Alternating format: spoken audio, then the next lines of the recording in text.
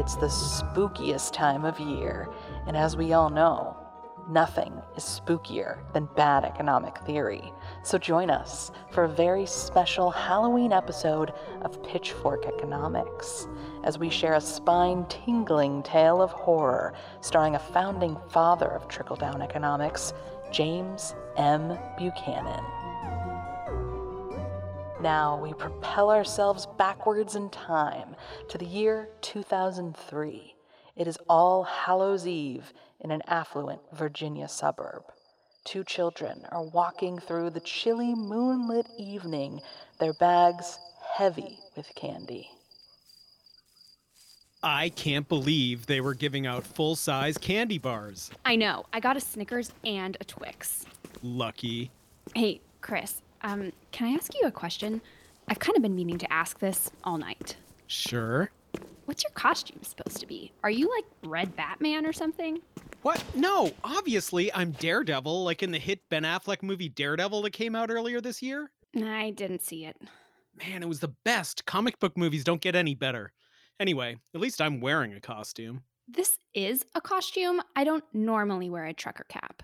Oh, nice Ashton Kutcher costume. Thank you. So, anyway, are we done trick-or-treating for the night? I mean, we got a pretty good haul. I think we should stop at one more house before we head home. I don't even know what other houses there are down this street. Oh no. You're not suggesting we go trick-or-treating at Old Man Buchanan's house? Oh yeah, I am. My parents warned me to stay away from Old Man Buchanan. Yeah, mine too. They told me he once sued a t-ball team for hitting a ball on his lawn. I hear one of those toddlers still owes him $5,000. There's no way I'm going up there. Oh, come on. Give me one good reason. You've heard all the stories, right? He's that economist who thought Richard Nixon was way too liberal.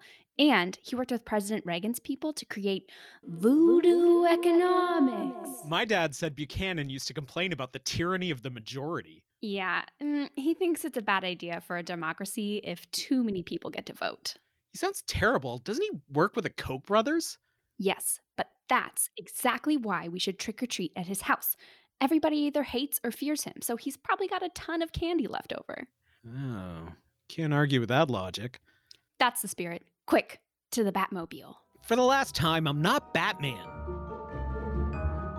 Meanwhile, in his study at the stately Buchanan household, economics Nobel laureate James M. Buchanan is hard at work writing an anonymous letter to the editor of the local newspaper. And so, in conclusion, pollution is not merely a right, it is a mandate. Pollution equals progress and prosperity. And if the market demands a solution to pollution, then the market will provide one. Yes, by gum, James Buchanan, you have done it again. What the devil? Why on earth would anyone rap at my door at such an ungodly hour?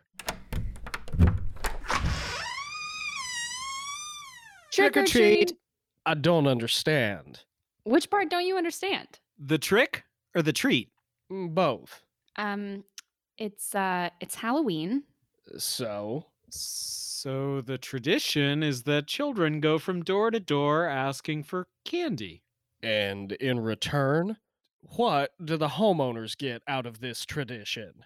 Well, if they don't get candy, the kids will pull a prank on the homeowner. Well, that sounds like extortion. You know, it kind of does sound like extortion when you say it like that. It's just a nice thing that people do in their communities to bring people together, you know? You two hooligans would do well to heed the words of my old friend, British Prime Minister Margaret Thatcher. Do you know which quote I'm referencing here? No? She once said, "There is no such thing as society." Do you understand? Definitely not. We are all individuals living in the same time and the same place, but we are individually responsible for our own happiness and our own security. You can't touch community. You can't eat a society. And you certainly can't expect a complete stranger to provide you with gooey chocolate confections on demand like you're some kind of sweet-toothed mafioso. I don't think I'm following you here. You're looking for a handout, and I don't truck with handouts. You didn't provide any goods or services that warrant compensation from me. In short, you haven't earned candy. If you want candy, get a job, take your paycheck, and then you can buy all the root beer barrels and circus peanuts that you can stuff in your decaying little mouths. Pull yourself up by your own bootstraps, young Americans. You know, I always thought that saying was kind of ironic, given that in real life, it's physically impossible for someone to literally pull themselves up by their own bootstraps. I think we should go. This guy clearly isn't giving us any candy. Little Ashton Kutcher. You should listen to your friend in the red Batman costume here. I'm Daredevil, dude. Sorry, who? Ugh, let's go. Having just lectured two neighborhood children about the sanctity of personal freedom and the importance of free market capitalism, James Buchanan returned to his study in a surprisingly good mood. Which paper will I now turn my attention to?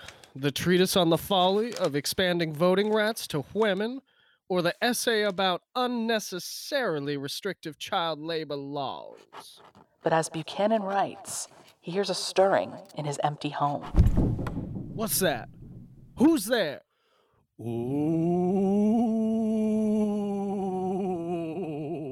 Whoever this is, you should know that while I respect the rights of a corporation to steal property at will, on a personal level, I value the rights of ownership above all else.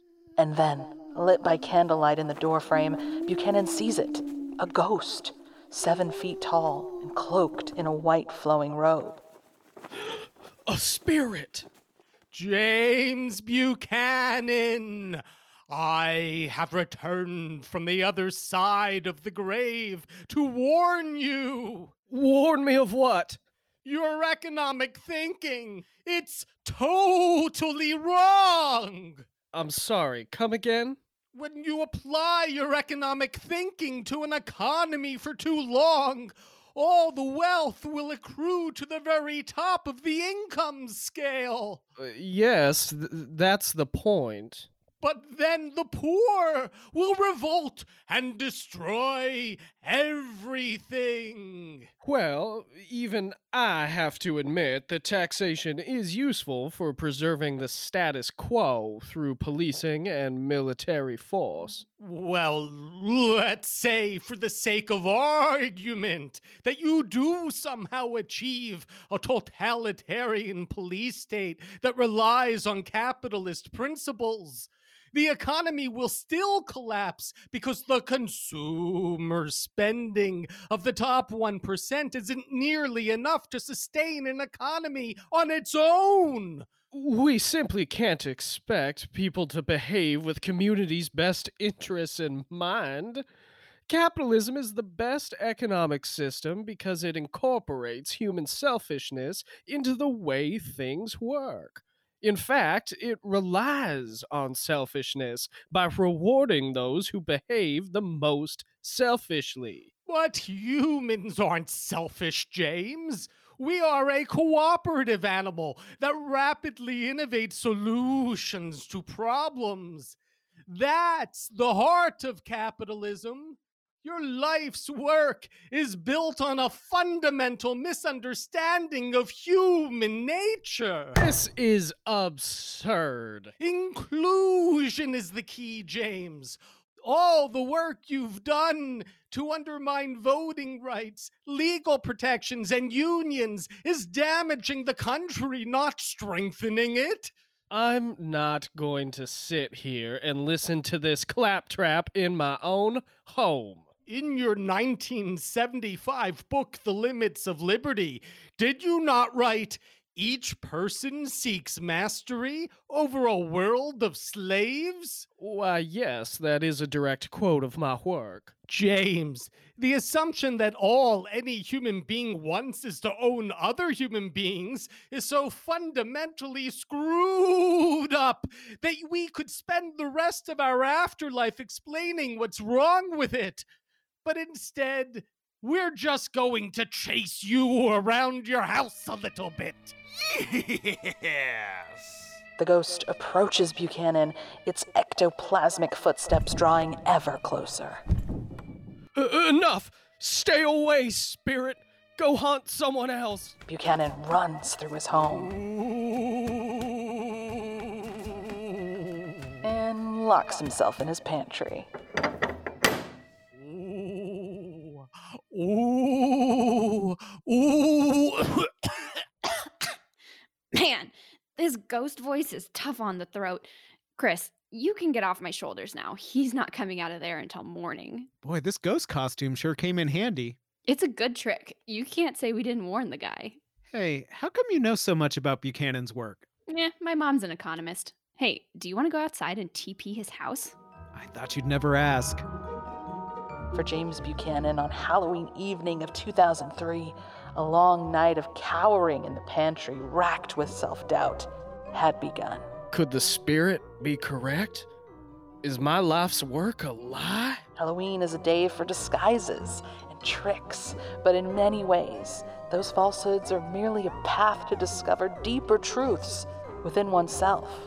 Could trying to systematically omit whole swaths of people, particularly non-white communities and women, from fully participating in society be wrong? Nah. But also, some people are just terrible. Say, I'm hungry. I thought we were out of chunky soup.